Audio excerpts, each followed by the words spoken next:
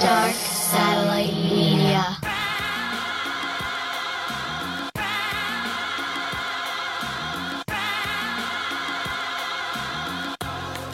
Yo, this is hip-hop, the purest form of art there ever was. Y'all can keep on saying it's gonna die, but it never does. It never will, cause dope MCs will keep on flexing skill. With or without a record deal, I always kept it real. Remember the feeling the first time that you heard Iron Man?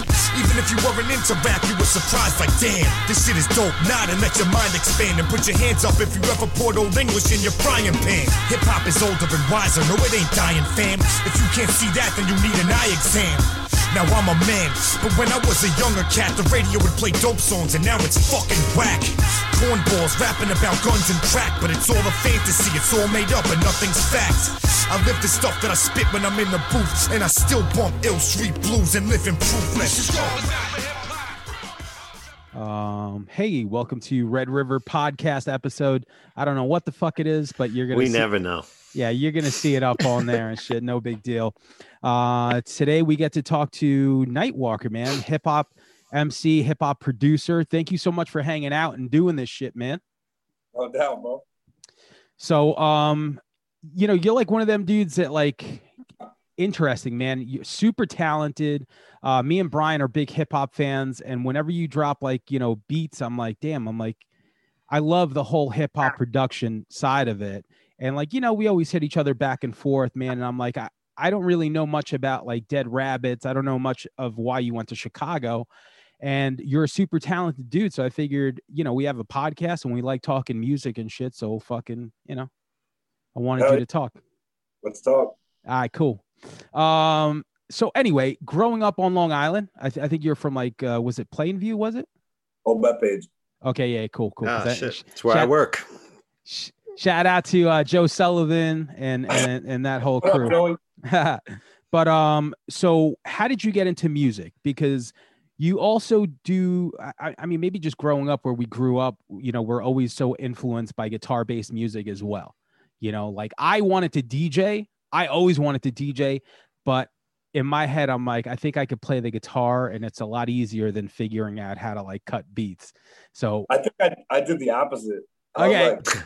I want to be in a band and shit, and then I was like, yeah, I'm not good at this. Okay, yeah. So how did that begin for you? It's hard to find other people that are good too. Well, I'm gonna just move my. Yeah, it's hard to find like other people that you can be in a band with. And, yes. Like I'm talking about when I was like 12 and shit. I'm not talking about like a grown up, you know? Yeah. A little kid, like, oh, cool. Yeah, we're in a band now. There was no internet. It's like, yeah, cool. Like I set up my bass. I remember I used to bring my bass amp outside on my porch. And me and my guy used to fucking jam out, like playing Cliff Burton solos and shit outside. So my neighbors cops and shit. Yeah, okay, that's awesome. So you were playing bass, and like, was music always like a big part of your life? Hell yeah, always. Yeah, me too. Since I was like old enough to make my own choices and shit, you know, since I was like 11 or since I started drinking and shit, you know? What was the thing that got you, that, you know, the bug that bit you? Did you grow up in a musical household? Something you just heard, or what got you into? I mean, my parents listened to a lot of music, but none of them really, they had guitars and shit, but I don't know. Like my dad had I took their record collection when I was real young, and they had like Black Sabbath and Jimi Hendrix and Led Zeppelin and shit when I was like a little, and I was like that. Then like my friend's older sister used to hang out with older kids than her.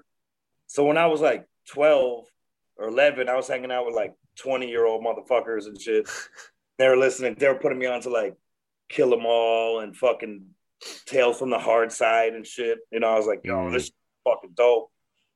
And then it wasn't until I heard like Onyx and like do shit with Biohazard and shit like that, and I was like, yo, I like this shit. I like this a lot. Like the Judgment Night shit, yeah, we did a whole episode. Yo, because one day we were like, you know how some records don't age well, and we know the movie was kind of not very good, but we were kind of let down by it growing up. But the record, I'm like, let's do an episode and break down each song to see if these songs still stand the test of time. And a lot of them did and shit. But that record in particular, man. I mean, the Onyx and Biohazard was fucking changed my life, dude. Yeah, for sure. You know, and a lot of that those records still fucking hold up. So much so that we were like, let's do a whole fucking episode on it. Yeah, not even to jump ahead too. You did a track with Tim from VOD, right? Submission or remix? Is that? Yeah, I did. Yeah. That was a long time ago, but yeah, I did. That was on my first album, and like that shit came out in 2007. Wow. So I don't even know when we recorded that shit, but that was like with a band from Belgium. And then my guy, Larry from Nassau Chainsaw, put that together. He used to be the drummer. I don't know how far you guys go back, but he used to be the drummer. Neck. In a band called Neck. There you go. He was the drummer in Neck. And then he became a rapper. I met him in like maybe 2000 or 99 or 2001. And we were like both like, yo, we're like by ourselves, like one-man army fucking rappers. Like, oh, we were the only ones really from Long Island that were like, in Brooklyn, in Manhattan, and fucking Staten Island and shit like that. So we were just like, yo, let's just do shit together. And that motherfucker was wild, dude. We used to bring chainsaws out and fucking hand the crowd like machetes and shit. Yeah, yo, okay. We broke a couple places. No, I never seen it, but I heard Nassau Chainsaw was pretty wild live. You know, I never got a chance to see it, but can you describe like a show, like maybe the craziest show you saw of theirs? I mean, I don't know how much I'm about to like. I don't know, but we used to roll up and like these motherfuckers would have a duffel bag full of like spiked bats, like machetes, hatchets, and shit, and just like dump them off the stage, like for like everyone in the crowd can like get one. Everyone in the crowd like gets a weapon and shit. Wow. I don't know, man. We had some fucking wild ass times, dude. That's still a good friend of mine to this day, man. Larry, what up, Larry? Shout out to Larry. So somewhere along the way, like, you know, you start making, did you start rapping first or did you start making beats first? I started rapping and like, okay, so I'll go back to how I started rapping. So when we were like 12, like 11, 12, 13, we used to like ask people, the older kids would like get us 40s and shit. Oh, you know, like, yo, can you go get us like 340s of OE and shit? You know, like we would just like smoke blunts and drink 40s and shit when we were little kids. And there was this one dude that was like part of the Lost Boys crew. Lost Boys is like one of my favorite fucking rap groups like of all time. But they played Center Reach. Crew that like wasn't a rapper, but he was like friends with them or whatever. Yeah. In their gang or whatever the fuck it was like, yo, I'll do it, but you guys got to fucking kick a freestyle. And I was like, I don't even know what the fuck that means, dude. I'm like, I listen to Metallica and shit. And he's like, you got to kick a freestyle. And he like made like someone started beatboxing and he did that shit. And then that was like when I was 12 and I've been rapping ever since. Yo, that's pretty fucking funny. Yeah. So then he was just like, I'll get you some shit. You just got to freestyle. You got to freestyle. I'm like, all right, I don't know how to do that. He's like, yo, just like start saying words and shit. And then I went home and started writing. I found all my old notebooks and shit. It's like 12, 13-year-old kid. I'm fucking writing songs. I have no idea what bars are, like how to count. But I was just like, yo, I'll fuck you up. I'm saying bitch ass motherfucker. They played Center Reach, I remember, and for the longest time. So I'm not going to mention their names, but like for the longest time, you know, somebody that we knew was I mean, I guess they played and, you know, one of our mutual friends just like banged one of them. And the place was called Tokyo Joe's. You remember Tokyo Joe? So they played. Oh, yeah. I saw Corey Feldman there, I think. And the Truth Movement. No joke. The calendar was wild because they had Corey Feldman and the Lost Boys. But shout out to my friend who banged one of the Lost Boys, and you know, her life was awesome. Afterwards, I don't know. I don't want to name her, but she's doing well, so good for her. But so at that age, man, I love to get into like influences. Like, what was like the first hip hop record that you heard that kind of like blew your mind, where you're just like, this is, because we all grew up like, you know, we're all listening to fucking, you know, Injustice for All and the Black Album and stuff like that. But somewhere along the way, you make that turn and you realize, because back then, man, it was like you're either. It's like, oh, do you listen to rap or do you listen to rock? Like it was so divided for a little bit there. So once you I was both heavy, man. I'm still to this day. No, yeah, for sure. But like everything, even if you were like do you listen to punk or do you listen to metal? Do you listen to like everything was segmented. And we listen to punk, or do you listen to like New York hardcore? Yes. Yeah. Like, yo, we're all outsiders here. Like, why do we have to? And we're all garbage heads. But to me, like, I'm probably gonna say, like, maybe, like, I remember I bought 2 cassettes. One was Tone Loc, Loked After Dark, because Funky Cold Medina. Funky Cold Medina blew my mind. And then I bought Def Leppard Hysteria. So, like, what was the record that, like, shifted you? I'm gonna say, like, probably Back the Fuck Up. Okay, yeah. And like around that era, it was like I also like Muggs, like the Cypress Hill. I mean, that's like Cypress Hill's first album, and then like when 36 Chambers came out, and fucking like what else did I like? Like Big L's Lifestyles of the Poor and Dangerous. So, yeah. Like all that era, like all that shit was starting to come out. I always like Lord Finesse. Yeah. I don't know. Like, were you happy? Were you happy with the winner of the Red River podcast group? The best song on 36 Chambers was what was it? Mystery of the Chess Box. That's cool. Yeah. Whatever. It's how do you pick a best song? Yeah, I know you get. Yeah. Yeah. That's the kind of minutia we deal in. Yeah, that's the stupidity that we I'm just out here trying to entertain someone's day. But yeah, those records in particular, for sure, man. Like 36 Chambers was huge for us. Even Big L, like I wish he had more of. I wish he lived longer, because what that record was that he did, like lyrically, to this day, like you could tell me that's the best lyrical album, like best lyrical hip hop record, and I would be like, I can't really argue with that. Dude, my dad got me that CD. Like, I didn't even know what it was. And my dad's like, yo, my friend sells CDs. He said this one was rap. And I was like, what the fuck is this? Like, I looked at the front cover. I'm like, this shit looks corny and shit. Oh. And I put it in my CD player. And like, I had like, it's back when, you had like house phones, or like you had to ride your bike. I like went to get all my friends. Like, yo, you guys got to fucking hear this shit. Like, I fucking we all like kicked it in my room, like listening to fucking Big L on my boombox and shit. Dude, like, yo, what this motherfucker's talking about robbing old ladies and shit. Yo, this shit is fucking crazy, dude. It's still, man, it's still fucking great.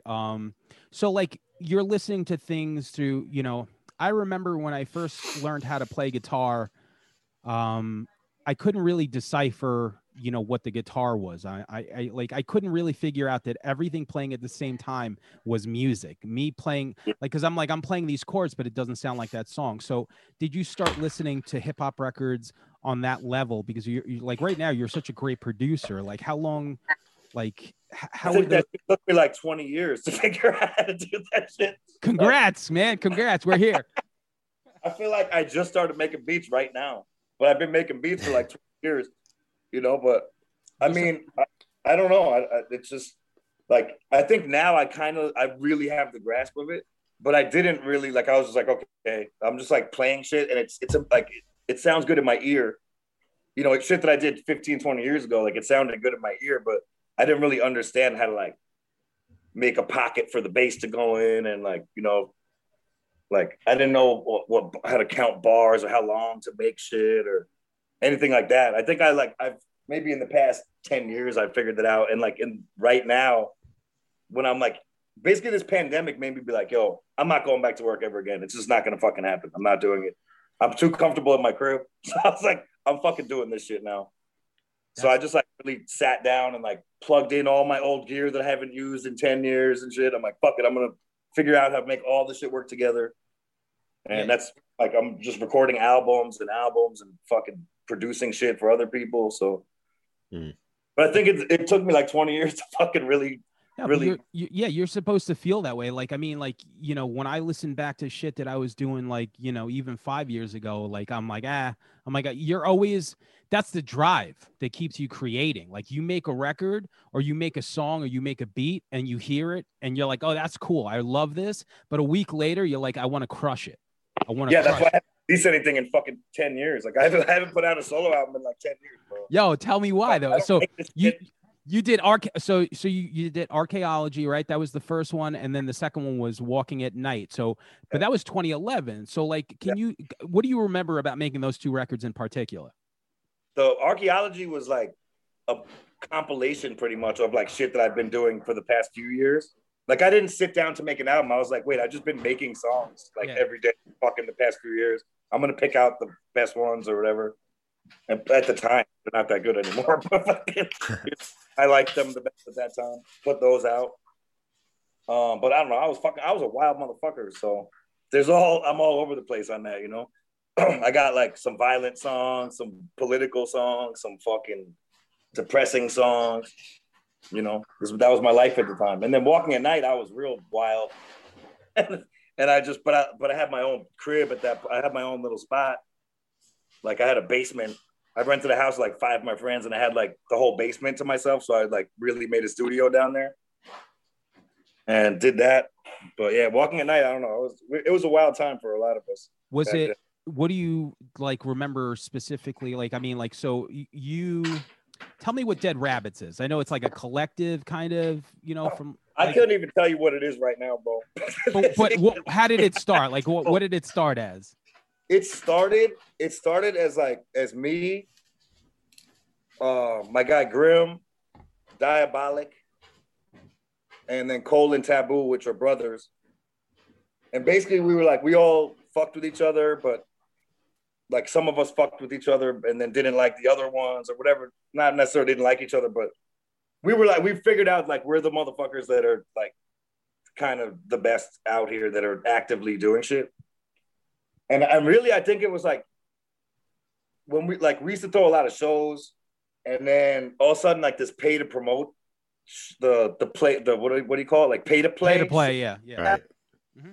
And it was like all of our shows were like, nah, if you want to play here, you gotta like open up for Rakim and sell 30 tickets and shit. Yeah. I know the deal. Yep. And we were like, nah. How about we just come to your show and beat the shit out of everybody and you and the fucking performers and everybody. So we literally we're just on the phone and we're like, and I was watching Gangs of New York at the time, and I was on the phone with fucking Tabs and Cole, and I was like, Dead Rabbits. I just said it like I wasn't even paying attention to our conversation because we were trying to think of a name. And I was like, hell yeah, Dead Rabbits. Like, yo, that's a good name. Like, a good name for what? Like, for us, dude. I was like, oh, fuck yeah, dude, let's do it. So it really started as like a collective of like, we fucking hated everybody. Yeah. But we fucked with each other. And we were like, it was kind of like, it was like some violent shit. But it was also, it was like a gang that wasn't really a gang, but it was also like, yeah. It was like a creative thing. Like, you know, I wanted it to be like, yo, let's get all these motherfuckers down that are dope, all these people that I've been fucking with for years. And then it turned into like everybody had like a few motherfuckers they've been fucking with for years, but we're all fucking insane. So it's like, yo, let's put 20 of the craziest people in Long Island and New York City just like happens. Room together. Yeah. Like, with a bunch of other motherfuckers. And it was just like always fights and fucking. We didn't get much done. Hey, listen, that's what it is. It's still, yo, now we got motherfuckers in like every country in the crew and shit. So like, it fucking got out of control. Listen, at the end of the day, you guys were creative, and it seemed to be like a lot of fun and stuff. And growing up, you know, in the music scene as well on Long Island, what I realized was hip hop. Like there wasn't really that many hip hop crews. It was like Ancient Tongue, which we were friends with. Ancient Tongue was like in Dead Rabbits for a little bit, but I think they were like, we did a show with them, and some steroid dude in Patch Hog was like talking shit while we were on the stage, and I took a fucking like a giant monitor off the stage. I was like, yo, shut the fuck up. I took the fucking monitor and threw it at this motherfucker like off the stage. Yeah. I think Ancient Tongue was like, yo, dude, I think these motherfuckers are crazier than we thought. Like, I don't know. Yeah. Like, those are my guys. But I think they were like, dude, we just want to like smoke weed and make cool music and shit. And we're like, nah, we're going to fucking kill everybody. Yes. Yeah. Hey, man, you know, you got to respect it. Shout out to that, you know, steroid guy from Patch Hog, man. Hopefully he's doing okay. But also the Day Laborers was another group, and you had them on your second record, right? Are they on Walking? No, I don't have anybody on Walking at Night, but they're on. Oh, then it was the first record. Yeah, those are my guys still to this day. Yeah. I love all their shit that they've ever done. Super talented. Yeah, INF fucking really introduced me to a lot. Like they were in a crew called Anti-Stars. You know about that? No. They're fucking dope. It's good luck finding any of that shit, but okay. But yeah, we used to like Day Laborers is Aspect and INF, but then they were like part of a bigger collective called Anti-Stars, which was Sidious and a bunch of other people. But we used to that was like my team, you know what I'm saying? Like before we were Dead Rabbits, that was like, I had me and Grim, I got Messiah Angels, Larry from Nassau Chainsaw, and then those dudes, we used to rock shows all the time, like every CBGB, everywhere, all over fucking New York City, all over Staten Island, fucking Brooklyn. So for like years, we were doing shit. But I think, honestly, I'm the only motherfucker that's like still doing shit. And now, like, fuck it, dude, I'm just gonna join a union and fuck it. You know, like, I'm like, nah, dude, I'm not gonna do that. But like pretty much everyone else that I've ever rapped with is either like dead or fucking in a union. You know? I mean, Diabolik is still like, he is still making. Diabolik is still rapping, and he's not dead, and he's not in the union. Yeah. And he, I mean, you want to talk? I feel like that guy definitely hit his stride on his last few records. I feel like amazing. Like I don't think like he wastes a bar. Like he is. Nah, I mean, Bolik is. It's nobody could argue that he's like one of the best motherfuckers to ever. Yeah. Rap. You know what I'm saying? Like, just can't even. You could fucking like him or dislike him, but you like that motherfucker. Will fucking punch you in the face and out rap you like every fucking time. Yeah, he's a big dude. Shout out to him. But yeah, man. We recorded a lot of The Liar and the Thief in my mom's crib in Old Bethpage. Oh, really? I got to say, Stand By. Stand By is one of the, like, you want to talk about rah, punch you in your face shit. You listen to Stand By off of Liar and the Thief, and, like, if you don't feel like beating somebody, like, at least hitting them once, at least throwing a monitor at someone once, you know, like, during Stand By, like, you know, that song is bananas. Yeah, bro. That whole fucking album is that shit's an underground classic, bro. Yeah, absolutely. And a lot of it recorded in my fucking mom's crib. And then fucking Southpaw had to fix that shit up. Like everything that we fucked up. Like, all right, Southpaw, here, re-record that, do this. So the shit that sounds good, Southpaw did. And all the shit that doesn't sound so good was at my crib. So when did you, because somewhere along the way, I feel like you might be more into the production side than the emceeing side at the moment. Is that like a valid statement? Nah, not really. I mean, yeah and no. Like right now, I'm just like, I get in moods where I'm like, I want to rap for like weeks or months at a time, where I just like want to write shit. And then sometimes I just want to fucking make beats for a few months. So right now I'm on my beat kick, but I've also been like, I got songs recorded for a new album. I produced an album for AM Early Morning. And I'm on like 3 of those out of 7 that I rapped on. I got me and Tabs just finished an album that's got like 10 songs on it that I rapped all of them that I produced. So I don't know. I like both, but okay. I like making beats. It's like I'd rather send beats to people than send verses to people. Yeah. You know, like to collaborate with other hey, let me get on your album. Like, nah, dude, just here's this beat, you do it. Yeah. Because I like making the beats and it takes me 5 minutes, and then like, you fucking promote this now. You put your shit on it. Like I already did. I'm done. I moved on to the next project already. You know. Yeah, man. That's how I completely understand that. Like as soon as we're finished with an EP, it's like, you know, after like a month or two, I'm always working on new music, and it's like I'm constantly chasing that high of finding that right chord progression to be like, okay, this is, you know, it's like once you get that song, like right now I'm waiting for mixes from our engineer, and it's the worst. Yeah. Oh yeah, my boy Jazz. You were talking to Jazz about his equipment. With the Digio too. Yeah. So all right, I wanted to also bring up something that you did, but before I get to Dirty Southside, somewhere along the way you decided to move to Chicago. Like, what was the reasoning beyond that? I don't know if I could really talk about it that much, but okay, yeah. Listen. Basically, I went on an adventure. You know what I'm saying? I'm an adventurous kind of guy, and I was like, I came out here and I was like, yo, these motherfuckers, like all my guys, like I said, like already at this point, it was like right after I had dropped Walking at Night. It was like 2011, and I just felt like nothing was really popping out there anymore. Like I don't know, New York was like I had already done everything. Like every venue that there is to perform, I already did that shit. You know, like, and it was like nobody was really on the same shit that I was. All my people were like just like either having kids or getting fucked up on dope, or you know what I'm saying, like just, or like, you know, that's it. Like they either got married and like live in a house now and don't hang out no more, or they're fucking on dope, or they're in jail or some shit. And I was like, it sounds like Long Island for sure. yeah, and that's the thing. And Long Island fucking sucks. Like, yo, that shit is fucking trash. I fucking hated that place. Like, you know, I rep Long. I got a Long Island tattoo and shit. Yeah, you know what I'm saying? But like, bro, that shit. Like, if we wanted to hang out right now, and I live in, where do you stay at? I'm in West Bab. Okay, so like, even for me and you to like hang out, you don't drink and shit. But let's say if we wanted to like drink, like I got to drive for fucking half an hour to get come out. You know what I'm saying? Like, yeah. And then our other friend lives in fucking Riverhead or some shit. And then my other guys all live in Brooklyn. And like to even hang out with your friends, it's impossible unless you drive drunk and shit. Sure.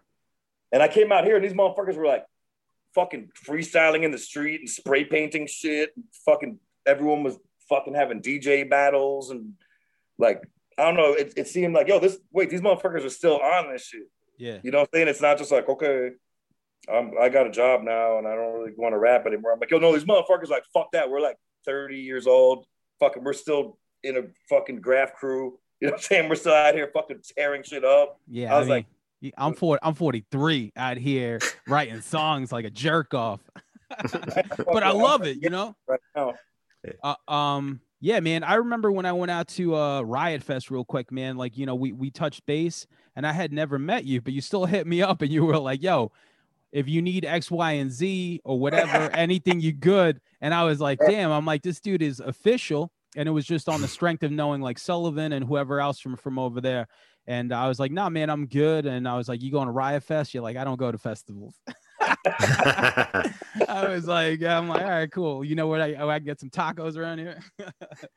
I do, but not over there. Not over there. Yeah. We were staying in some fancy area and shit. What are some of the best things of Chicago aside from like the music? I don't even know how to answer that. We got pretty good fucking gangs out here. All right, yeah. A lot of good fucking killers. Yeah, that's half our fan base. We've read, yeah. Nah, Chicago's a shit, bro. I mean, I like the people out here. Chicago it's like a bunch of crazy motherfuckers, just like New York. You know, everyone thinks that everyone from New York is crazy, which we are. But everybody out here is fucking wild as fuck too. Yeah. No, trust but me. everybody here, for real, everybody's really cool out here. Like, so when I came out here, like everybody welcomed me into their lives and their homes and shit. You know what I'm saying? Like, everybody out here is really cool. The food's like, it's fat ass people food. Everything's fucking greasy. Ah, hey, talking my language. It's a place, bro. It's a, like, you know, everybody's, I don't know about everybody because there's probably some normal people, but everybody that I know, you know, we all fucking kick it, have a good time, fucking have each other's backs and shit. It's a cool fucking city, man. I like it a lot. So, tell me about Dirty Southside Volume 1. I know you put out like some instrumentals. How'd that come about? Yeah, that was just me fucking being bored, I guess. It's like, yo, I'm just gonna make some fucking beats. And it was basically like I didn't want to rap at the moment. And I wanted like just some chill shit for me to listen to, almost like for me and my guys to just kick back and listen to.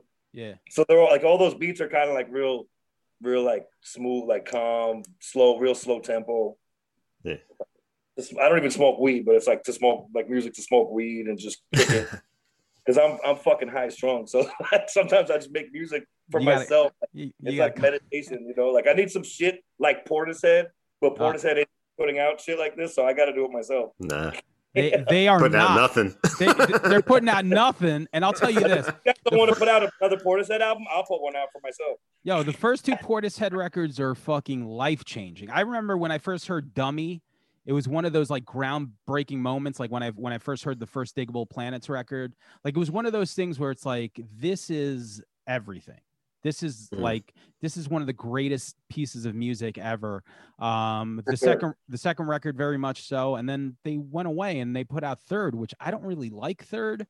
Nah, I don't either. Because it didn't. I gotta go back and try it again, but I don't think that I'll go back feel and any differently about it. I don't know. Just it didn't have the hip hop. It is the fucking live at the Roseland. That shit is. Oh, that's amazing. That shit is fucking stupid. But it just didn't have like Jeff didn't throw that hip hop vibe to it. It was more of like a Radiohead, like bleeps. Was Andy Smith even on it, the DJ?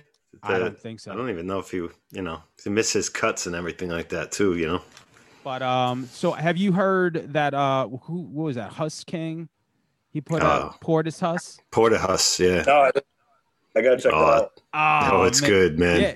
I mean, guys, it's good. Guy's got a song named Beth Gibbons. Like he's like, legit. Yeah, that record in particular. But all right, so that brings us like if you want to talk about, I asked you to pick 5 movies that help you, or maybe that kind of like fuel your creativity.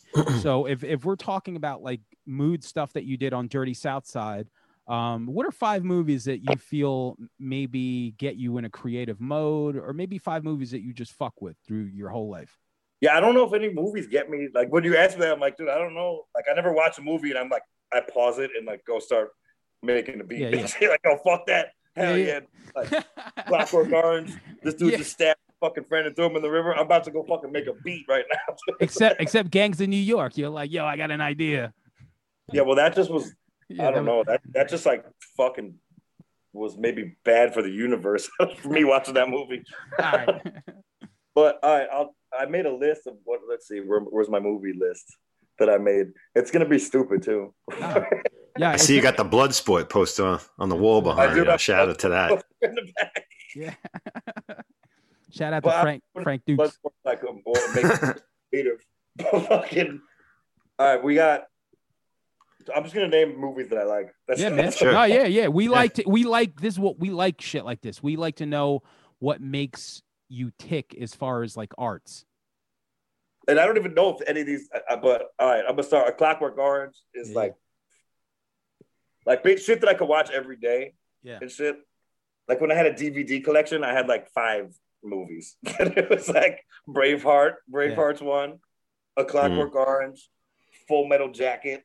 Oh, this might be your personality. Like, I was just like, I'm gonna watch these every day. Like I'm just gonna leave these on all day and shit. Yeah. What else I got? All right, I got Forrest Gump.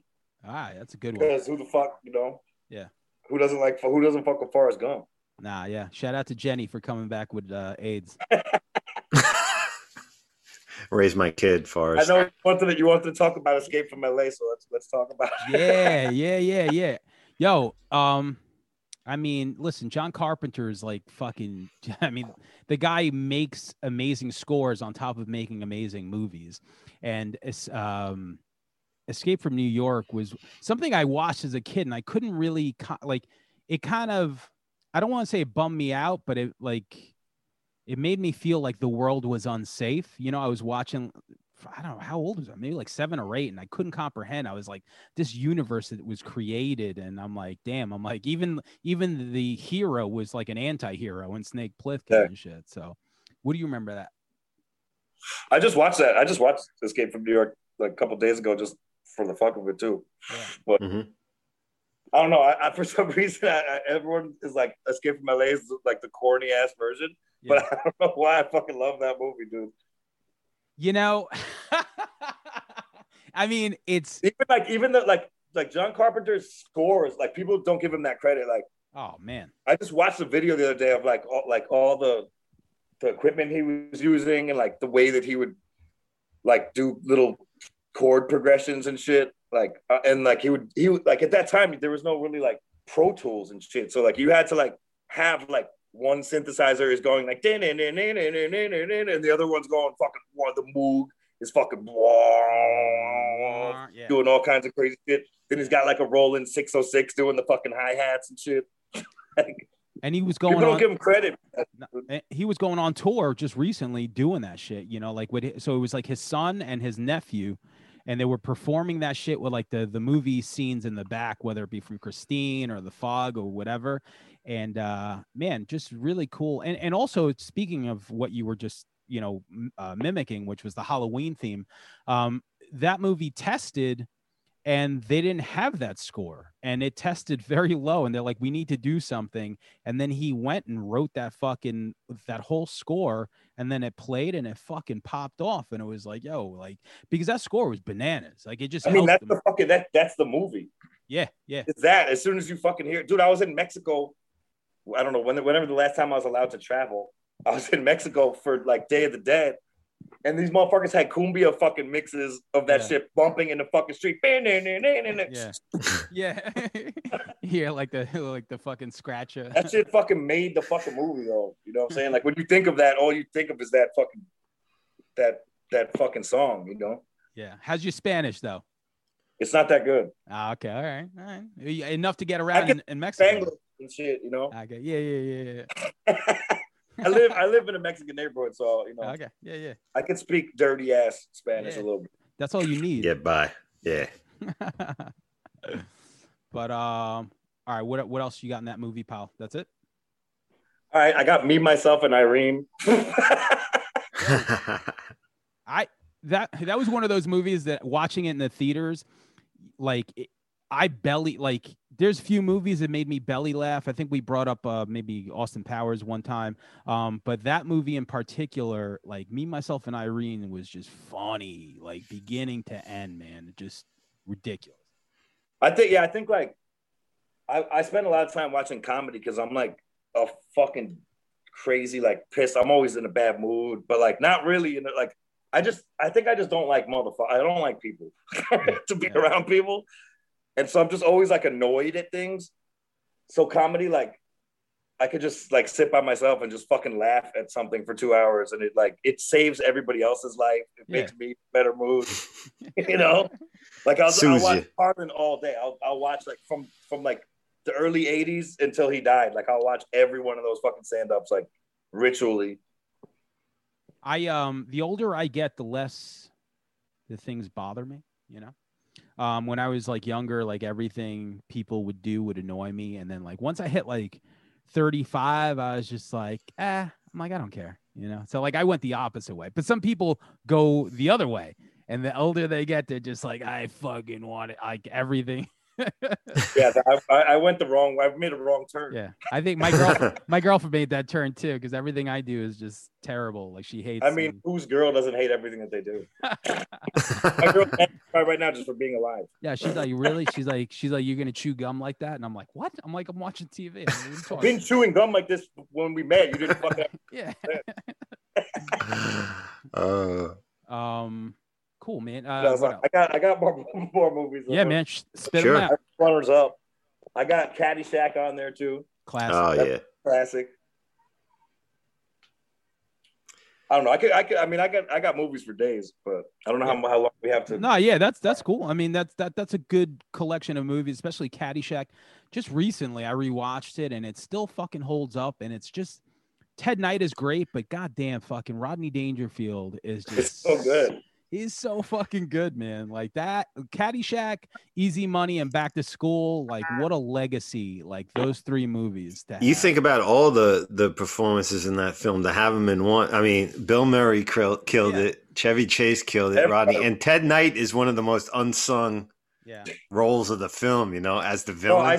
To this day, I'll say like when he's like his nephew, the dude's nephew is like. I'm gonna play tennis. Like you'll play golf and you'll like it. Like I say that shit to people all the time. They're like, "No, I want a Modelo." I'm like, "You'll drink a fucking Bud Light and you'll like it." And you'll like it. Yeah. I quote Ted Knight all the time. I love dropping. World needs ditch diggers too. All right, man. So that brings us to some music talk here. Yeah. I love the production you do. You know, it has a lot of flavor, a lot of soul to it. Like anytime I click on something. You know, I don't know, maybe you're just connecting with me on that audio level, which is why I appreciate everything that you do. So I just wanted to know if you give me 5 hip hop records that you feel are kind of like the Mount Rushmore in terms of production. Okay. I'm going to start it off. Fantastic Damage. That's it. Yeah. And I'm not taking anything away from Funk Crusher Plus. Yeah. Yep. Or Cold Vein. But for me, Fantastic Damage, I'm only saying this because I fucking hated Fantastic Damage when I first heard that shit. It was the worst shit that I had ever heard in my fucking life. I was like, yo, this is fucking trash. and I was like, yo, let me go back to this shit. And I'm like, yo, this shit's kind of whatever. Let me listen to it a couple more times because I like had the CD. I'm out, you know, I was like, let me fucking listen to this shit. And the more I listen to it, I'm like, yo, this is fucking nuts. And like to me, to make something that I fucking hate, like a lot of my best friends, we like didn't necessarily like each other when we first met. You know, like, hey, I didn't like this guy. But then, you know, you like those end up being your best friends. And Fantastic Damage was like that dude that I didn't fuck with. Yeah. But now that's my guy. Yeah. Now that guy's going to every barbecue. That's my fucking dude right there. But yo, let me talk. I completely get it, man. So the Cold Vein, the Cannibal Ox Cold Vein, shout out to Vastair, who will be on the show soon. That record in particular, LP's probably finest hour as far as production. Funk Crusher Plus, all that stuff. I mean, Fire in Which You Burn was mind-blowing. And then listening to Fantastic Damage, man, like it's like I wasn't ready for it as well. But as time went on, like I'm like, yo, it was like 5 years ahead of my brain at that time for me personally. Yeah, same. You know, like it was like I would always compare his beats to like the Dillinger Escape Plan of like hip hop. Like you hear it, right? There's no fucking rhyme or reason. It's like exactly. That's a good comparison. Because like sometimes you're thinking of like Eric B. and Rakim and like that production where you're like, that's like, sometimes we're so attached to what we feel hip hop is that when you hear something like Fantastic Damage, you're like, damn. And to him, he's often said, he's like, to me, I thought I was just making like, Bomb Squad production. I was like, I guess it was, but like it with his own flavor, man. So yeah, shout out to the LP record. Yeah. All right. What else? Next, we got 6 Feet Deep. Yeah. Oh, nice. Gravediggers. Yep. Yeah. Prince Paul.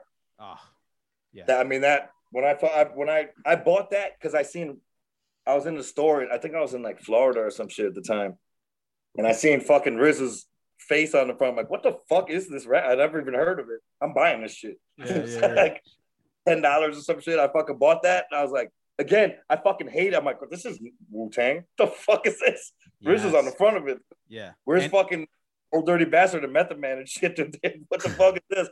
And then I like, it was the only CD I had on that trip, so I just kept on listening to it. And I was like, yo, this shit is, I listen to it to this day, like all the time.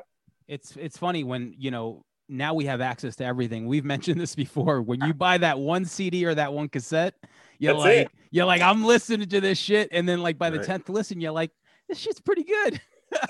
But like on that record, man, first of all, 1-800-Suicide, when I first heard it, there was two cassettes that I would listen to in high school in 9th grade. 93 Till Infinity, every homeroom, and then I would listen to that Gravediggers cassette. And man, 2 Cups of Blood is probably my favorite song on that record because that beat and that reverse scratch is just so good, man. Good one. All right, next. Yeah. Living Proof, Group Home. Yeah. Oh hell yeah. I was gonna say Hard to Earn. That's the shit. Yeah. But we said production. Yeah. So I don't know, man. To me, I got that shit on vinyl. I listen to it all the time, like that. From start to end, there's no beat on there. There's no fucking sound on that fucking record that is out of place. They got blessed with that production for sure. They got fucking. Oh my god. It's one of the best primo. Outside of Gang Starr, I think that record and maybe J. Rue's are just amazing. His work outside of Gang Starr, but man, Suspended in Time, all the stuff on there. I mean, that's one of my favorite primo tracks. Period. Yeah. Yeah, he's the only person I ever met that I was starstruck when I met. You know what I'm saying? Yeah, because I wasn't expecting it. I was walking to the bank in in Queens, and he was on his phone, and I was like, holy shit. I'm like, that's DJ Premier. I was like, god damn. I'm like, yo, 30 years listening to you. He's like, yo, man, cool. And I just walked in. Yeah, he's cool. I met him a few times. He was always cool. Yeah. All right. So all right, next we got the infamous. Have to infamous on there. Start to finish. You want to talk about goon? Put it on till it ends, bro. That shit. Yeah, goon music. Like that's goon. The blueprint. That's a blueprint. And it's funny you mentioned Hard to Earn because The Infamous and Hard to Earn are the 2 records that I probably listen to the most. I still listen to them the most. I do, for real. What's your favorite song or the song that you really like? To me, Eye for an Eye. Like I don't rap, But I know all the lyrics to Eye for an Eye, and like that to me is like that's like the track right there. My favorite song is fucking Prodigy talking shit on the interlude. Yeah, yeah. I'm so skinny, motherfucker, but it's all about who gets who first. You know what I'm saying? That is true. That's my favorite song on that fucking album. Yeah, some of them don't have. Some of them don't have that interlude. But it's funny. And a lot of people love Hell. You put the question to the group once too, Sam. I think Hell on Earth and the Infamous. And I was surprised that it was even that close. I love Hell on Earth. Don't get me wrong, but the Infamous. I feel like the people that said Hell on Earth, it's just how old they are. Yes, you're right. That's true. You were alive when you were old. If you were old enough to like listen to the Infamous, when did this come out? 95 or some shit. 95 and 96 were the two records. Okay, so I was like 12, 13, but I was an old 12, 13 or whatever the fuck. Right, but like, right. You know, the people that just started really listening to music later, or you know, like girls or whatever, heard the song on the radio, they're gonna say that shit. That's a good point. Like really, really into that shit, ain't nobody gonna. It is. I mean, Hell on Earth is a great record. Great record. That's how we fall in with the Metallica albums too, Sam. I always talk about that too. Like, and Justice is your favorite. Yeah. I'm a little older than Sam. Master of Puppets is my favorite. Some people, I hated the Black Album. Some other people love the Black Album. You know what I mean? It's I like what came out when you were discovering shit. You know? Yeah, I fuck with the Black. See, when I was discovering shit, the Black Album was probably out already. Right? Like, what year did the Black Album? 91. 90. Yeah. So that, like, it was already, and as far as I'm concerned, that's the last Metallica album. That's their latest release is the Black Album. That was the latest. Yeah, coming in with their latest release, the Black Album. What those guys been doing since 91? They still around? All right, give me your number 5. Purple Tape. Oh yeah, yo, we're on par. Like seriously, your picks, like we're on par. That's my favorite Wu solo. But go ahead. That dude. I mean, what could you say? I mean that was life changing. I remember buying that and being like, "What is he doing in the back with this water?" That's a chef, bro. Yeah, he was a chef for sure. He was cooking. He was cooking. Marvelous shit. He was cooking that marvelous shit. Ice water. Real good. Like, from the time that shit turns on and the little din comes on, you're like, oh, motherfucker, dude. Like, I listen to that almost every day, literally, to this day. That fucking record. Verbal Intercourse, Spot Rushers, fucking Wu Gambino's Ice Water, Criminology. Everything on there, bro. Everything. Yeah. That's you know, I hate to pick, but like when I think of my favorite solo Wu, it's just it's always you know, Cuban Links. And I know on one of your songs you were talking about the first time you heard Iron Man, right? Didn't you throw that on one of your songs? Yeah. I mean, it's up there between Iron Man and to me that's like a package. You know what I'm saying? It's like Iron Man and the Purple Tape. Yeah. It's like a double disc. It's like a double tape. Cool. Yeah. Like, I'm not even gonna really choose, but if I have to, the Purple Tape. You know and I think it was on Golden Age, and like a lot of the lyrics on your song Golden Age, I really like because it was like everything that I grew up on, man. It was like just talking about 90s mixtapes, 36 chambers, cassettes, skateboarding, which I was huge into, Metallica and Cypress Hill, which were like the two biggest groups for me. I mean, that was my life, you know? Yeah. And the fact that you mentioned one of the most important things that is valid, Tribe Called Quest did have the best bass lines. I was going to put some Tribe records on here, but they got knocked out. They got knocked out by. But it's true. Like you hear Excursions, you hear Bugging Out, and you're like this, like the bass on, you know. So listen, I know you got to do the Sensei show, so I'm gonna hit you up with the last question, which was you know, we talked a lot of hip hop, but now I really want you to give me 5 records that are not hip hop that have stuck with you through your life, because I'd like to hear what those are. We kind of already went over a lot of them, but yeah, the answer is the first 5 Metallica albums. Yeah. That's it. Yeah, perfect. Yeah, that's it. Kill 'Em All, Ride the Lightning, Master of Puppets, and Justice for All, Black Album. And But no, that's not really. But I did write that down, and I'm not even going to pick one of those. I'm just going to put them all together as one of my albums. Yeah. All right. All right. Respect. We got next after that, we're going to go to Vulgar Display of Power. Okay. Mm. Yeah. Mouth for How do you War. feel? Yo, so on the other show I used to do with George from Mind Over Matter, which I'm sure you remember that band name. So Yeah. I used to do a podcast with him before he moved to Vegas, and we had Phil Anselmo on the podcast, and that was one of my favorite treats, just because I love that record so much.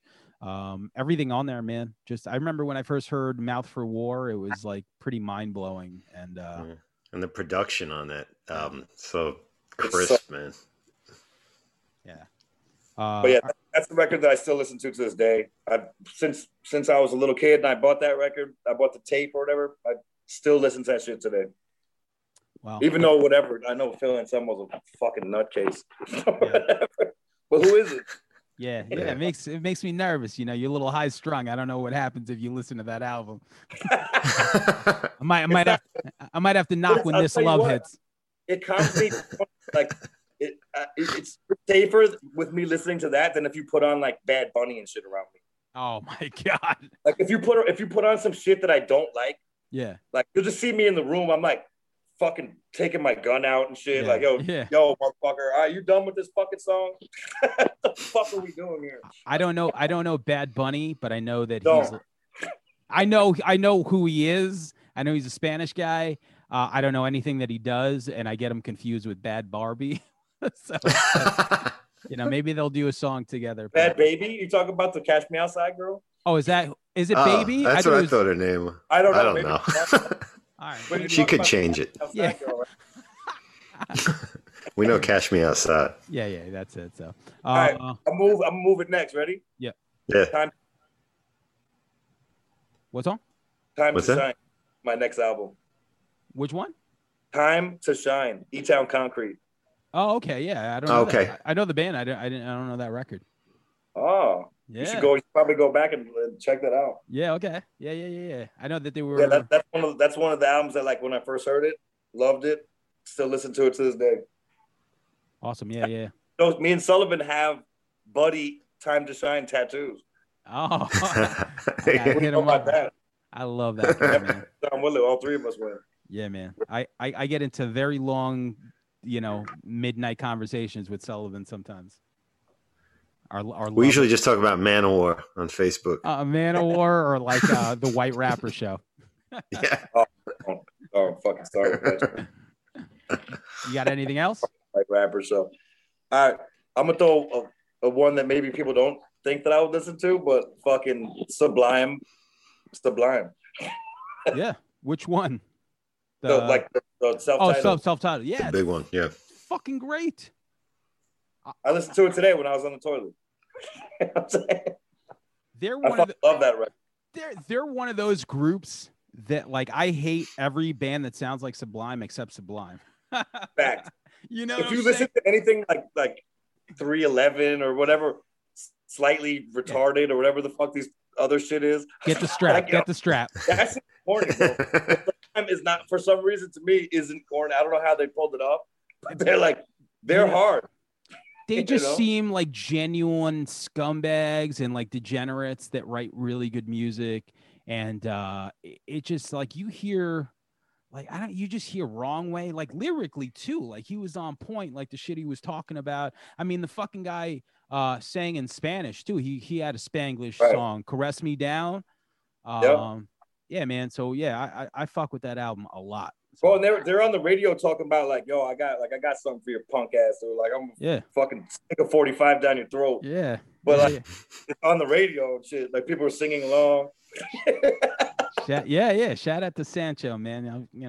I hope he stepped off on that. Watch out for Sancho. Yo, man, thank you for hanging out with us. And man. What do we like? When's the new record coming out? I don't have the vinyls are on the way for, like, this shit that I did with my guy AM Early Morning. We didn't set a release date yet, but I'm thinking, like, probably around July. Cool, man. Whatever comes out, we will definitely push and throw out there, you know, so people that don't know what you do, hopefully they'll know if we could, you know, from our world, our podcast world. And because I love your music, I love what you do. And man, thank you for hanging with us. Yeah, much appreciated, man. Thank you guys for listening to me fucking talk shit. Yeah, man. Yeah, all anytime. Good. All good, brother. So, all right, we'll talk. All right. Thanks, man.